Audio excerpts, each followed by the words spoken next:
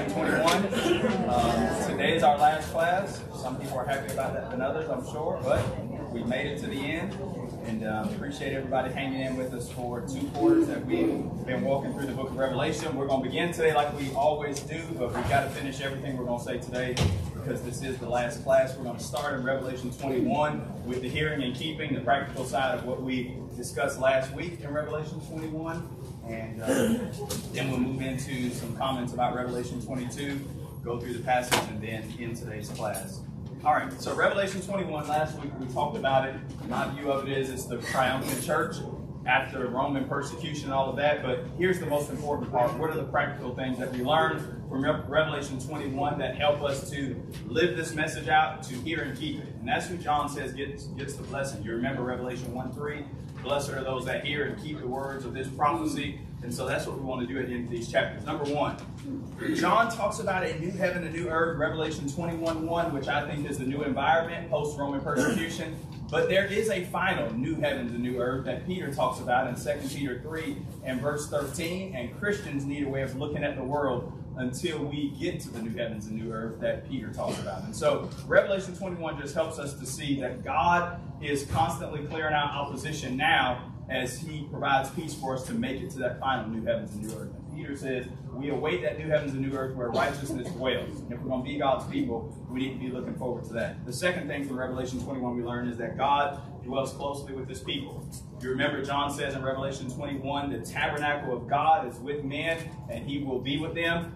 Well, this passage teaches us that God dwells closely with his people, and the response to that is to live a holy life in view of what God's done.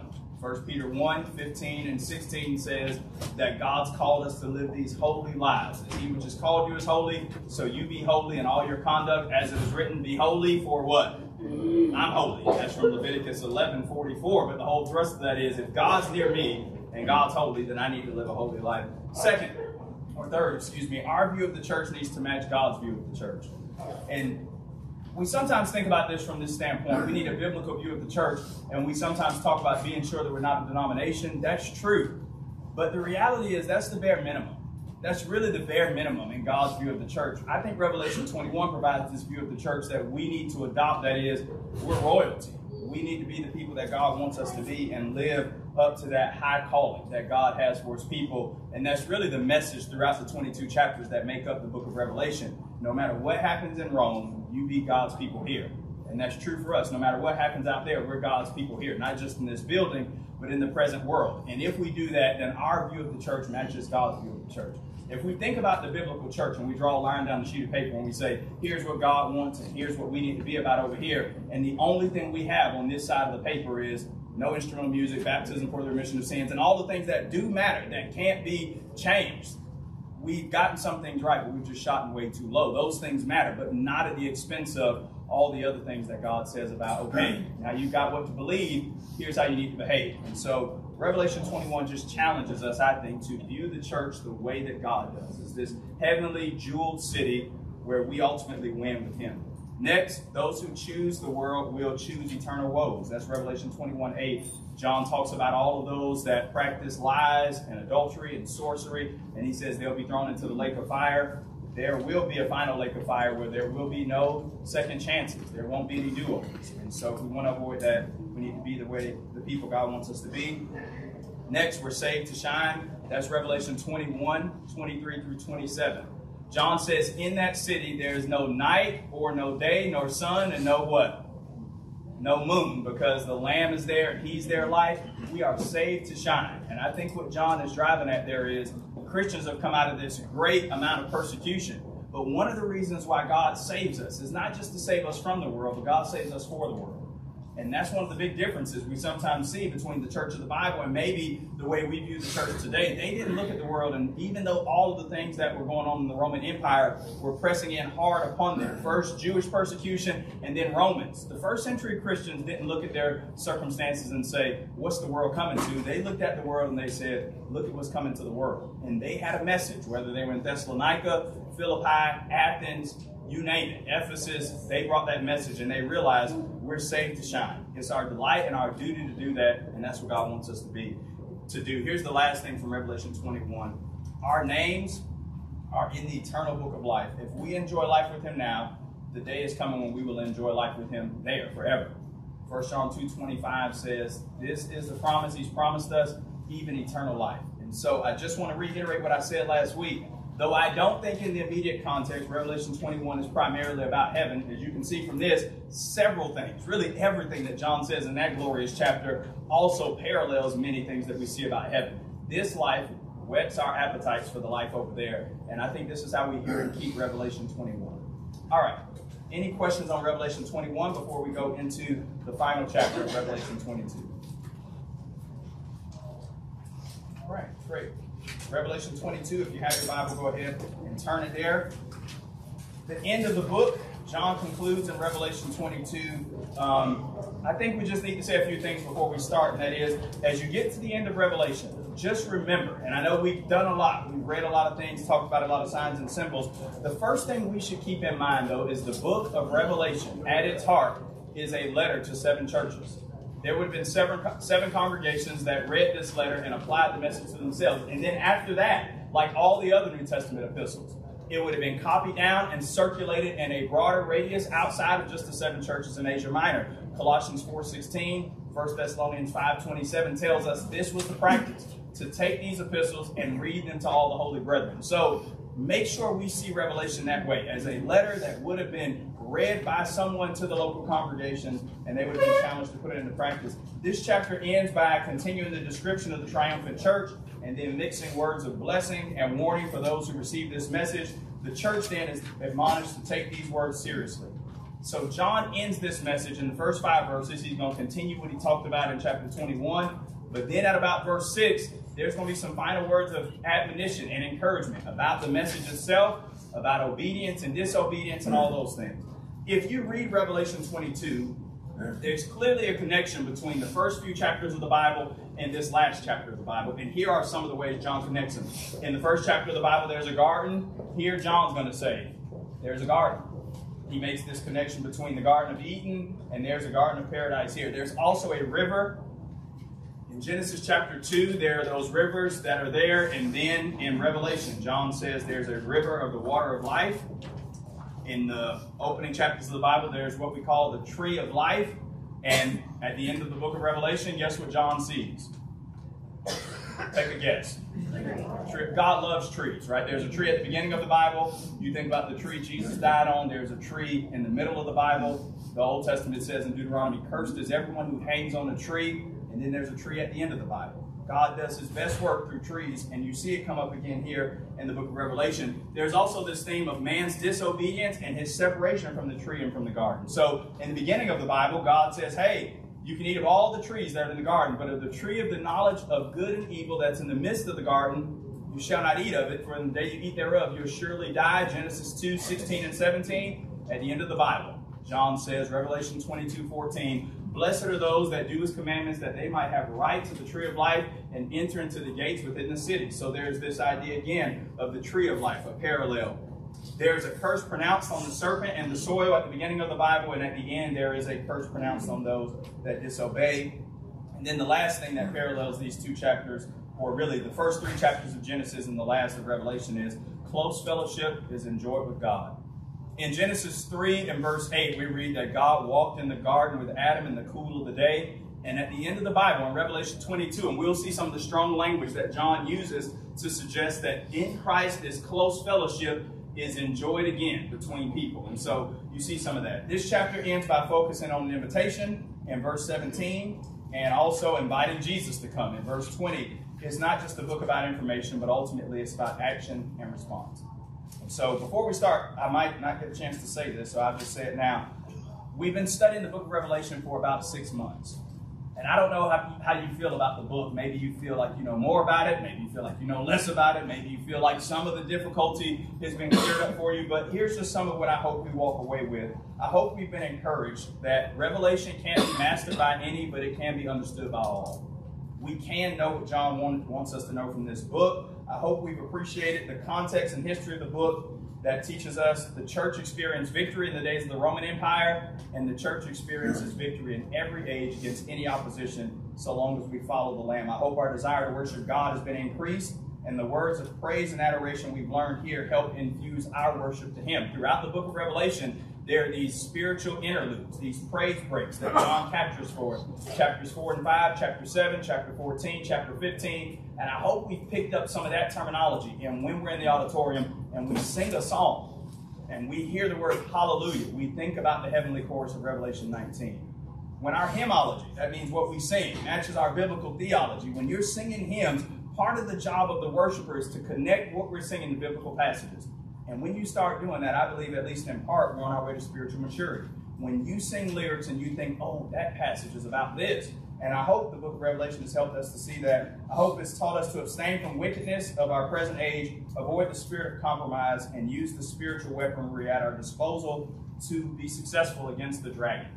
And I hope you also see that as far as the Bible is concerned, the Church of Christ is a beautiful city now, come down to earth from God, that cannot be defeated or destroyed, but that opens her doors to the nations. And it's our responsibility to leave the light on for the dark world, because that's John's message in these 22 chapters. All right, let's begin with Revelation 22, 1 through 5. John says, "Then the angel showed me the river of the water of life, bright as crystal, flowing from the throne of God and of the Lamb through the middle of the street of the city. Also on either side of the river there was the tree of life with its 12 kinds of fruit, yielding its fruit each month. The leaves of the tree were for the healing of the nations.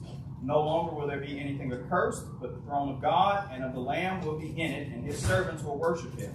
They will see his face, and his name will be on their foreheads. And night will be no more. They will need no light of lamp or sun, for the Lord their God will be their light, and they will reign forever and ever." So I think this is continuing with what we read in Revelation 21. And John starts by saying he saw the what in Revelation 22, verse 1. What does John see? The angel showed him the what? River of life. So John has used all of these different images. He saw a city, he saw a bride, and now he sees the river of life. The river was as bright as crystal, and it's flowing from the throne of God and from the Lamb. And so John sees all these images. In the Bible, water sometimes is presented as a gift of life, especially in arid regions of the world where it could be dry, and John uses that terminology here. I don't know if I have this on your sheet, but if you're making notes and cross-references so you can check all of this out later, I know you all can't wait to do this on your free time, but Ezekiel 47, 1 through 12, Joel 3:18, and Zechariah 14:18 are Old Testament prophecies that talk about a time when God's going to provide his water for the rest of the nation.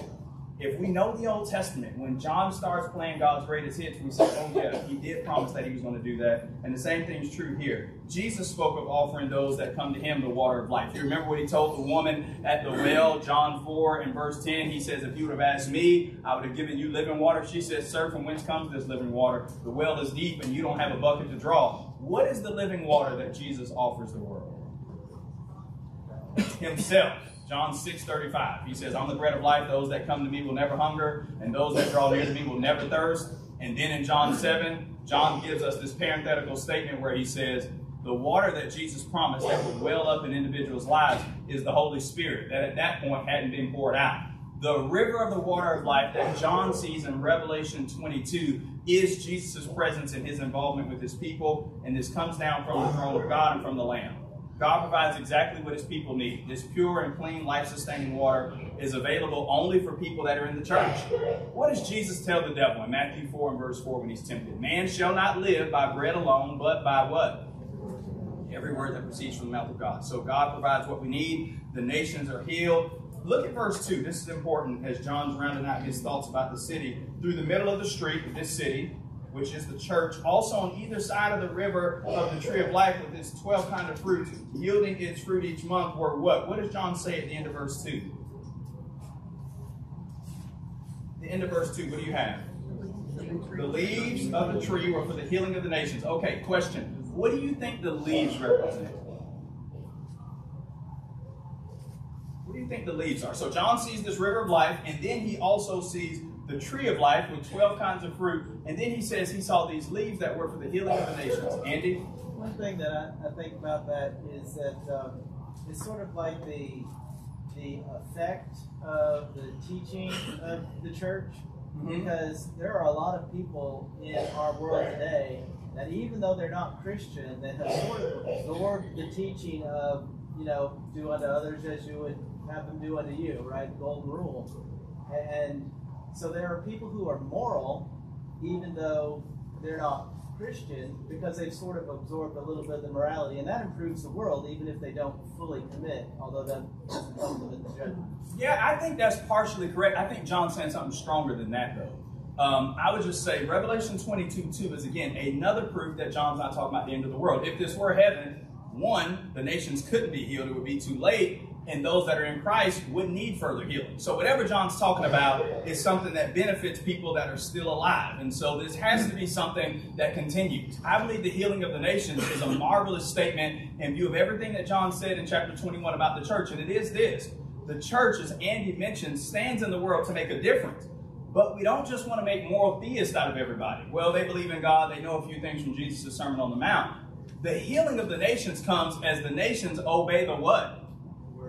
The gospel, the word. Romans 1:16, Paul says, I'm not ashamed of the gospel of Christ. It is the power of God unto salvation to everyone that believes, to the Jew first, and also to the Greek. For therein is the righteousness of God revealed from faith to faith. As it is written, the just will live by faith. The nations are healed as the church comes down from God, quote unquote, after persecution, shines her light, Revelation 21:23-27, and as the nations look in on what's taking place, no more emperor worship, we know that's not going to save us. No more idolatry from the Roman Empire, that's not going to help us. We want more of what the world has to offer through Jesus Christ and through Christianity. And just track church history. It's exactly what happened. When Rome fell, Christianity blossomed and boomed. I know there were corruptions. I know it became in some ways diluted through various things. But in the end, the nations were healed and they still are healed today as the light of the world goes out to the world from the church. We are the healing of the nations. What's going to make the world a better place ultimately? What do you think? Better people. Better people? Maybe. How are people going to be better? What's going to heal the world in the ultimate sense? What do you think is going to change the world? Christ. Christ and the gospel. Christ and the gospel. And if we believe that we are the healing of the nations, when we say, what's this world coming to? We indict ourselves. It's our responsibility as Christians not to make anybody do anything. People are going to live the way they want. But we are here for the healing of the nations. We are what does he say? Look at verse 2 again. The tree of life with each of its 12 kinds of fruit, yielding its fruit each month. Who does Jesus tell to bear fruit in John 15? Those who abide in who? In him. And that's us, John 15, 1-8. And so the healing of the nations comes as the church does her part to help the nations to be healed. Verse 3, John says, nothing accursed will enter into the city. Why won't anything accursed enter into the new city? What's happened to all the accursed stuff that John says? Chapter 20, verse 15, chapter 21 and verse 8, where is it being cast? In the lake of fire. It's on the outside. So nothing can enter in that will hurt it. And then in verse 4, John says that those that are redeemed will see his face and his name will be on their foreheads. Okay, seeing God's face in the Bible involves ultimate fellowship. Who does the Bible say saw God face to face? Starts with Mo, ends with sis. Moses. Great, you guys are scholars. Yeah, so God tells Moses, or really Miriam and Aaron. You remember Numbers 12? They say, God, Moses, you think God only speaks by you? And God shows up in Numbers 12, 6-8, and he says, if I want to say something to a prophet, I speak in dreams and in visions, but not so with Moses. I speak to him face to face as a man speaks with his friends. In Exodus 33:11 and Deuteronomy 34 and verse 10, they all bear down on this idea. Revelation 22 comes along and says, hey, these people that are redeemed, they will see God face to face. What does that mean? It doesn't mean literally see God face to face, at least not in this life. Nobody can do that, John 1:18. But it does mean they enjoy close fellowship with him and experience his presence. Not the first time the Bible says this. You think, well, maybe not. I think this is it, face to face. That's not it. It's about close fellowship. Go to Psalm 17. Psalm 17, and notice what David says about seeing God, not at the end of life, but right now, based on the way he lives. It's the last verse. Whoever gets there first, read Psalm 17 and verse 15. As for me, I will see your face of righteousness. I shall be satisfied when I awaken your likeness. If you go up, you see David's going through some things, primarily just starting verse 13. And David feels like when he comes out of this on the other side, I will behold your face in righteousness. Did David literally see God face to face? No or no? No, right? But what does David mean? What does David mean? He means exactly what other people mean that you've heard say something like this. They've gone through hardship, they come out the other side and they say, I've got a deeper relationship with God now. Or, oh, this passage means more to me than it ever did before. It's always meant the same thing. But what do people mean when they say that? They mean what? They can appreciate it more. It's come home in a deeper way to them now. The church will see God face to face, enjoy this intimate and deep fellowship with God because they held fast in the midst of Roman persecution. And guess what? Every time we come out of trial, every time we hold on to him, instead of choosing compromise, we see him face to face in a new and better way. In 2 Corinthians 3:18, Paul says we're all beholding his face and being changed from one degree of glory to another. We are coming into God's presence in a deeper and richer way as we hold on, and these Christians in Asia Minor did the same thing. The last thing that John says in this section in verse 5 is that we will reign with God. There will be no more night, and they will need no light or lamp or sun, for the Lord their God will be their light, and they will reign with him how long? Question, when do we start reigning with the Lord? Somebody's like, have we started? Yeah, we have. Like, when did we start, though? As individuals, when did you and I start reigning with the Lord? The day we were baptized, that's right. But there's an already not yet aspect to this, right? We reign with the Lord now, but we want to reign with him when? Forever and ever, we will. 2 Timothy 2 and verse 12. And so Christians are reigning with the Lord right now. Where do we do that? Where do we want to reign with the Lord ultimately? Where do we reign with him right now? On earth. And that's what John's talking about in this passage. Go to Revelation chapter 5. Revelation 5, and let's get somebody else who hasn't read or commented to read Revelation 5, 9, and 10. John already said this, and he's just coming back to it in the last chapter. Revelation 5, let's get somebody to read verse 9 and 10. And notice where John says the reigning takes place.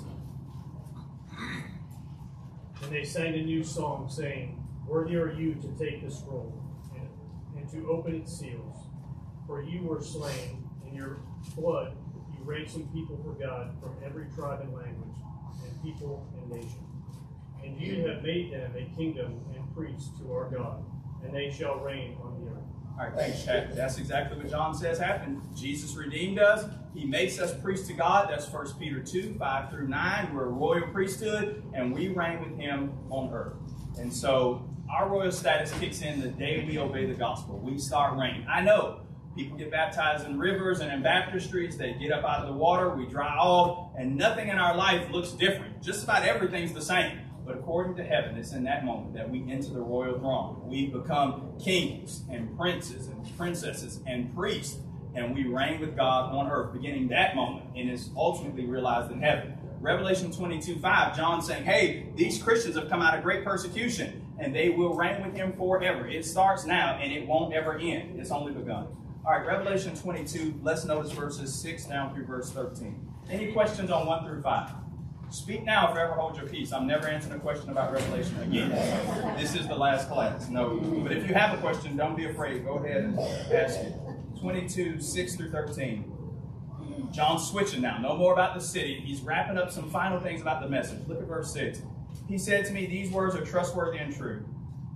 And the Lord, the God of the spirits of the prophets, has sent his angel to show his servants what must soon take place. Behold, I'm coming soon. Blessed is the one who keeps the words of the prophecy of this book. I, John, am the one who heard and saw these things. And when I heard and saw them, I fell down to worship at the feet of the angel who showed them to me. But he said to me, you must not do that. I am a fellow servant with you and your brothers, the prophets, and with those who keep the words of this book. Worship God. And he said to me, do not seal up the words of the prophecy of this book, for the time is near. Let the evildoer still do evil, let the filthy still be filthy, let the righteous still do right, and the holy still be holy.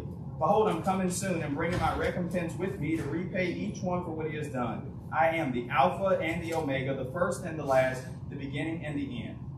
All right, so in Revelation 22:6, John says several things about the message he's received. These words are what? In the different translations, they render pistis, the word here, differently. So I just want to hear what you've got. ESV has these words are trustworthy and true. What do we got? King James, New King James family. Faithful and true. Okay, we know what the Bible means when it says these words are true, right? That means They're without fault. They're exactly what God gave us. God can't lie, Hebrews 6:18. What does the Bible mean when it says these words are faithful or trustworthy? What does that mean? These words are faithful and true. We tell people the Bible is true. You can bank on that. Got you. Understand. What do we mean when we say the words of God are also faithful, though? What does that mean? What does it mean? Oh, last forever? Yes, you can put your faith in them. What else? They're dependable. That's the heart of the message. John saying these words, they're not just true, but they're also dependable words. That means you and I are never going to be let down because we did what God told us to do in the Bible.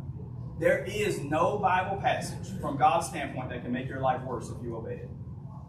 You believe that? There's no Bible passage that if you obey it, it's going to make your life worse. You think, well, this is hard. I don't want to give this up. Your life always, my life always is enhanced and better by obeying God. Why? Because His words are true. Yes, but they're also faithful. Proverbs 30 and verse 5, the Proverbs writer says, every word of God proves true. His words are a shield to those that put their trust in Him.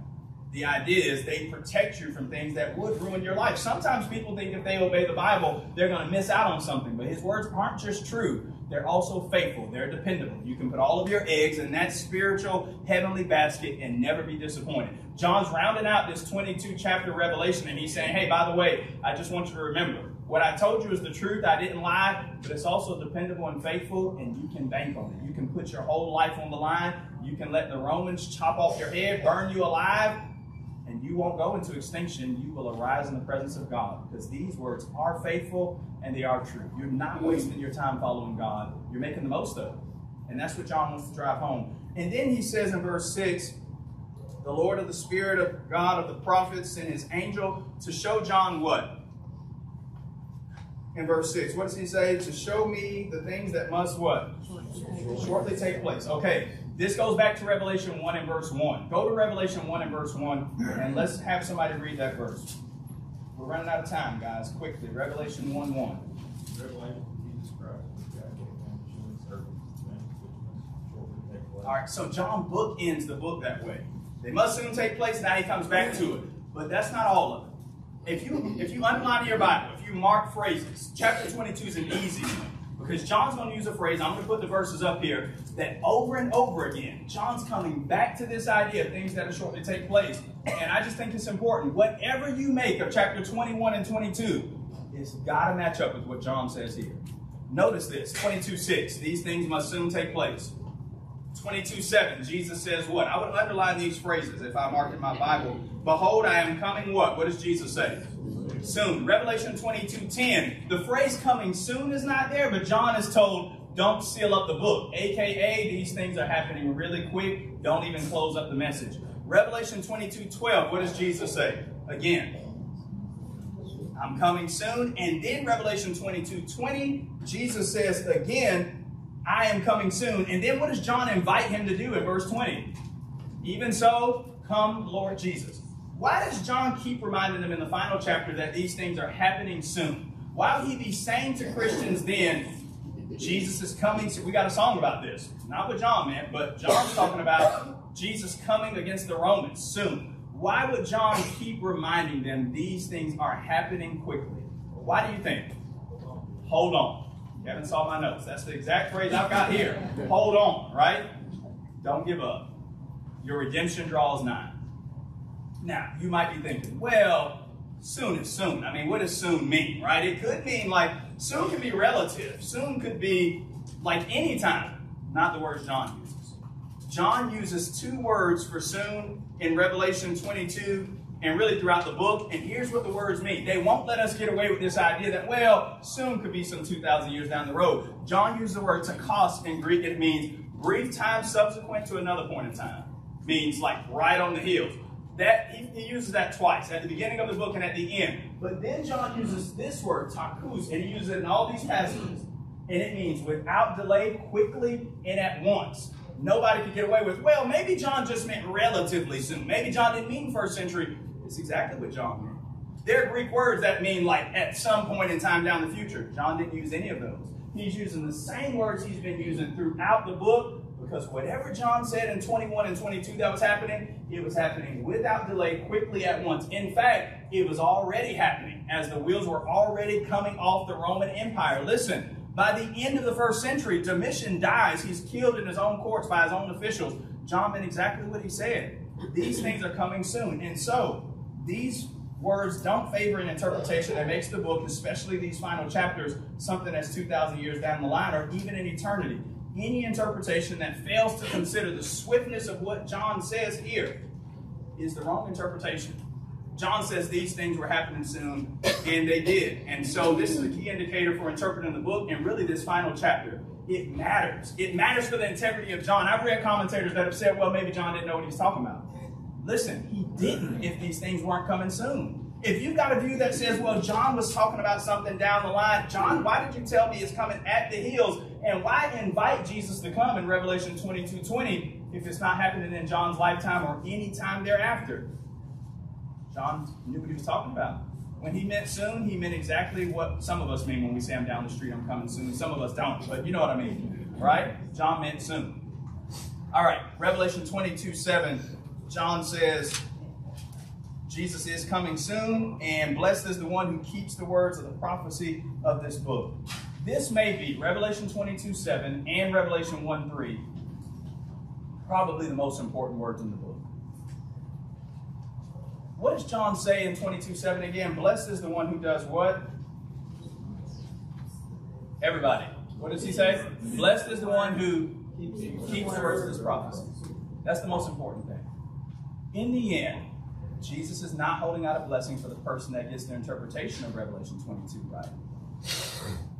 Jesus is holding out a blessing for the person that does what they find in Revelation 22 and the rest of the book. Blessed is the one that does. See, the key to Revelation, some people say, man, you know, I pretty much got a handle on the New Testament. If I could just get Revelation, if I could just understand, there's no blessing for the person that merely comprehends. The blessing is for the one that complies. Jesus is not impressed with our knowledge of Greek or numeric interpretation or historical background of this book. You say, well, I got all of that. I got all the references.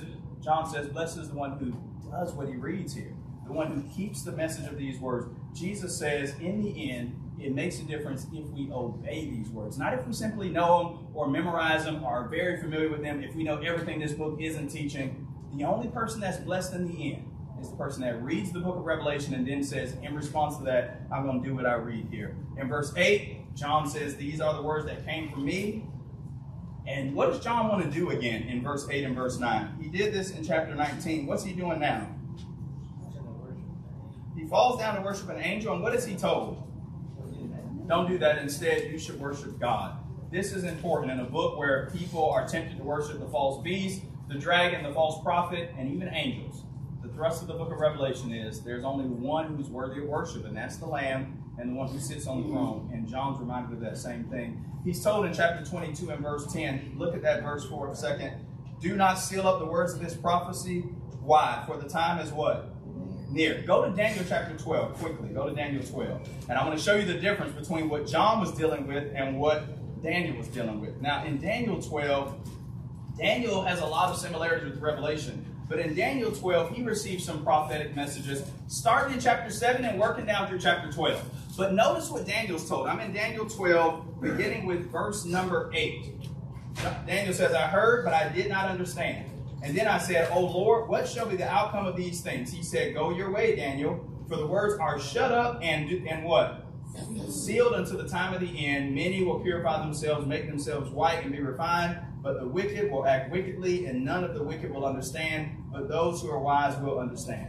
Daniel's told, seal up these things, because what Daniel received in his final 6 chapters wasn't going to happen for another 500 years. But John's told, don't even put the clamps on the book, John. The time is near. These things are already out. And so I want you to make sure that you don't seal them up. John's audience needed to hear the message and hear it quickly. Help me out with verse 11, Revelation 22:11. We could understand this last part. Let the righteous still do right. Let the holy still be holy. What does God mean when he says to John here, let the evildoer still be evil? What do you think that means? Is God encouraging people to keep doing wrong? Everybody go this way. Whatever it means, it doesn't mean that, right? Like whatever I'm reading here, God's not saying keep sinning. So what do you think God's saying? Let the evildoer still do evil. Let the righteous person still do what's right, and the holy person still do what's holy. Surely John's not encouraging people, hey, just keep on sinning. That's going to work out great for you. What is John saying, though? Andy? Isn't that another way of saying, let them keep doing this, because it's not going to change it. And you will reap what you sow.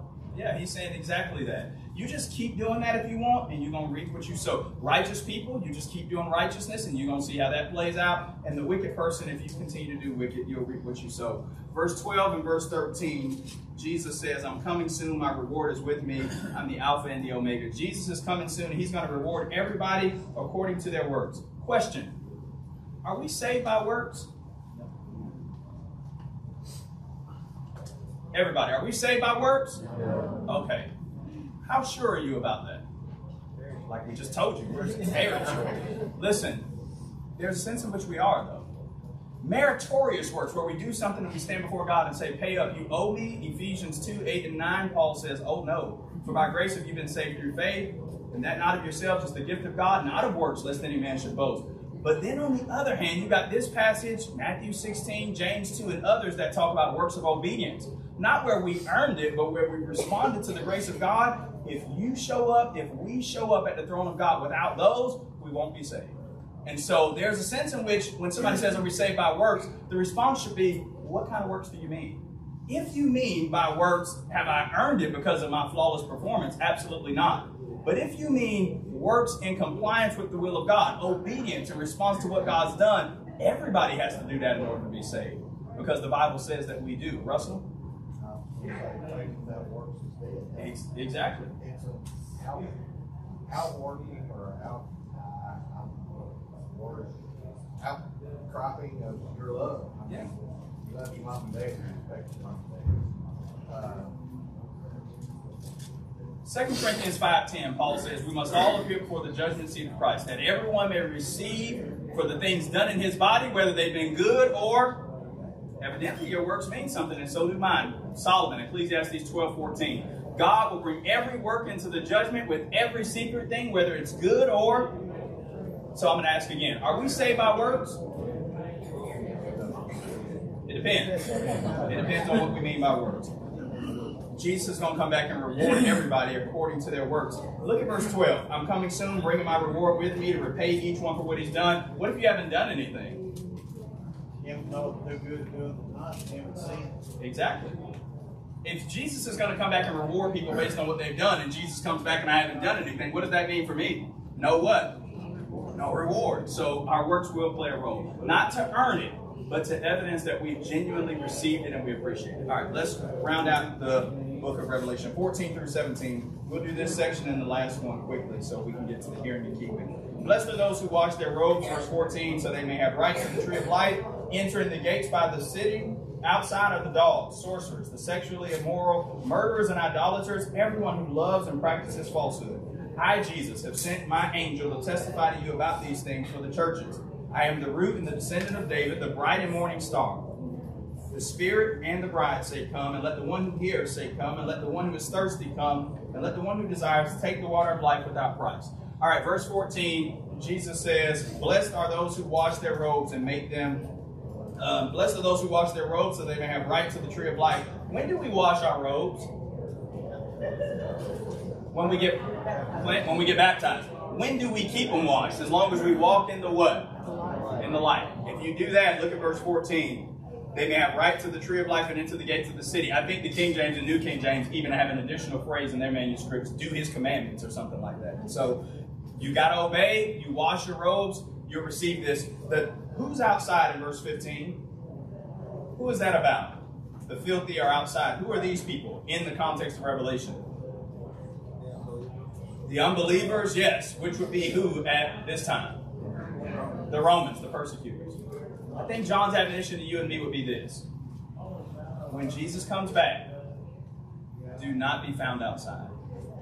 You know, we talk about the ark and the illustration and the parallel between Noah and the church. Don't be found outside when Jesus comes back. You know, there are a lot of people outside that if you come up to them, they'll say, even if they know better, oh, I know, I'm waiting to get right. All I can say is to every one of us, don't get caught outside when he comes. Because without, There will be no entrance in. Matthew 25, you remember the foolish virgins? They come knocking, and Jesus says, I don't know who you are. Matthew 25, 1 through 10. Don't be found outside. The angel was sent by Jesus to the churches, and notice how he identifies Jesus. He mentions all of these credentials from Jesus. He's from the descendant of David, a root of David. That's Isaiah 11, 1 through 5. Jesus is the bright and morning star. That's a prophecy made by Balaam in Numbers 24, 17. One's coming from Judah who will be the bright and morning star. Why mention these messianic credentials here? We already know who Jesus is. I think John's saying to these folks, hey, look, just like the Old Testament promised the first time Jesus is coming, he'd be from David's line, he'd be the bright and morning star, and he did come. Jesus is coming again. As he keeps saying in this chapter, coming soon, coming soon, coming soon. Who's coming? The one who came from David, the one who's the bright and morning star. And then notice verse 17. Who offers this invitation in verse 17?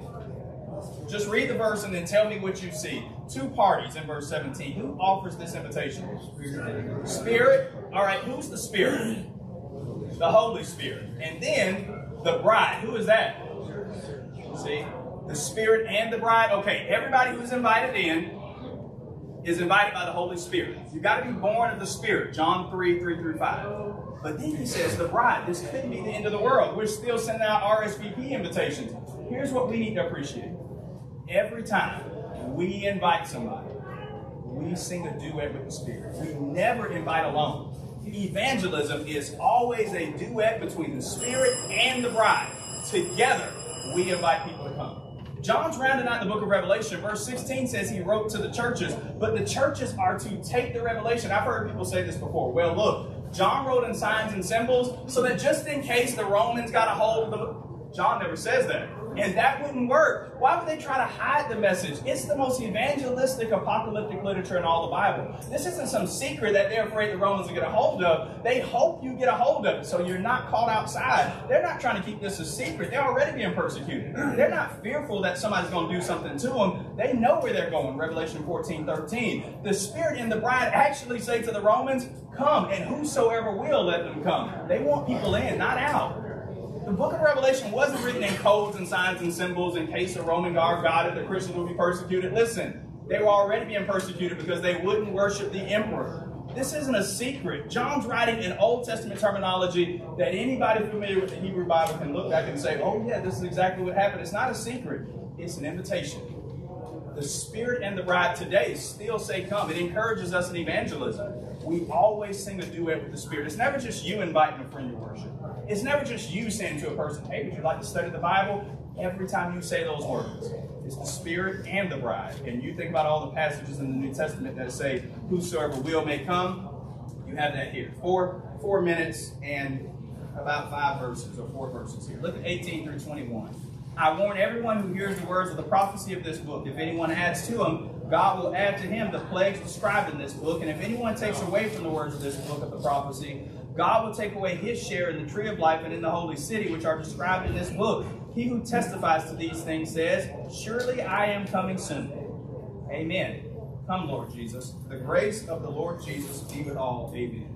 All right, final word about the word. This verse that it's in this book is kind of common, because it is the book that people add the most to and just bring in their own interpretation. And John says, don't do that. And people have lined the shelves with things like, hey, we've got the key code to Revelation. Buy my book and my DVD and I'll tell you all the signs. John says, don't do that. Don't add to this message and don't take away. Question, why would somebody want to add to this message? Why do you think that would be a temptation, to add to the revelation John's given? To deceive, yes, and sometimes we want to be clearer than God, right? God says something a specific way, and we say, well, I can come along and help you out with that. Why would somebody want to take away from the message? Their agenda. Hey, this is offensive. We really didn't mean what we said. Everybody that does these things probably won't go all the way to hell. You know, you probably get stuck halfway down. We just want to take away from it. And so John says, no, don't add to it, don't take away. He says, keep the message pure. It's our responsibility to preach the whole counsel of God. We've got to say everything that God says. And John says, don't add to it, don't take away. This is found in Deuteronomy 4 and verse 2, and also Proverbs 35 and 6. We bear a responsibility to deliver the message of God the way that God's given it to us. We can't change it. It's not our responsibility to echo what everybody else has said. it's our responsibility to say exactly what God said. We need to make sure that what we're taught is exactly what comes from Scripture. And that's just an important point. But I could say more about that. We'll just skip it for now because of time. Jesus is coming soon, and he invites John, and John invites him to do the same thing. Look at verse 20. Jesus says, I'm coming soon. I think it's fine to pray Revelation 22 and verse 20. I think we should. John's talking about him coming and punishment on the Romans, but I think we should be inviting the return of Jesus. Go to 1 Corinthians 16. I've only got 2 minutes, but this is worth it. 1 Corinthians 16 and verse 22 is a phrase that Paul just brings over, right, from Aramaic into Greek, and we just kept it this way in English too, which is fine. I think the King James does this the way it is. Can somebody read verse 22 in the King James? Or New King, I think is the same. 1 Corinthians 16, 22. If anyone does not love the Lord Jesus Christ, let him be accursed. O Lord, come. O Lord, come. Some translations have Maranatha, which is the actual phrase John uses there. That's another, inviting Jesus to come. Even so, come. Would you be comfortable praying that Jesus come back right now? If you're in Christ, you should. You think, well, somebody says, well, yeah, but I've got family members outside of Christ. Don't you think Paul had people he loved that were outside of Jesus? Don't you think John had the same? That doesn't change that reality that we want individuals to be saved. But who would ever postpone close, deep, intimate fellowship with God? We shouldn't be able to stand another day outside of it. We'll tolerate it because he hasn't come back yet, but we should be inviting it. And the last thing is John ends the book with the grace of our Lord Jesus Christ. I'm going to put the hearing and keeping up here, but here's one contrast to remember. Malachi 4 verse 5, the last message in the Old Testament talks about a curse. The last verse in the New Testament talks about the grace of our Lord Jesus Christ. What a difference and what a contrast. For note takers, here's the hearing and keeping of Revelation 22. In the end, just do what John says, okay? Whatever John says, that's what we need to do. Be faithful to him. Don't add to the message. Don't take away from it. Thanks for a good quarter Bible study. We'll start Romans, at least in here, next quarter, and there'll be fundamentals of the faith taught in the auditorium as the next quarter begins next Sunday. But thanks for a good class. If there's any questions about the class, I'll answer them. And if you want the notes that I've talked from, I'll be happy to email them to you. Not the blanks, but these are the actual notes from the class. Anybody that wants them can have them. But I hope you learned something from the book. I appreciate studying with you as we go into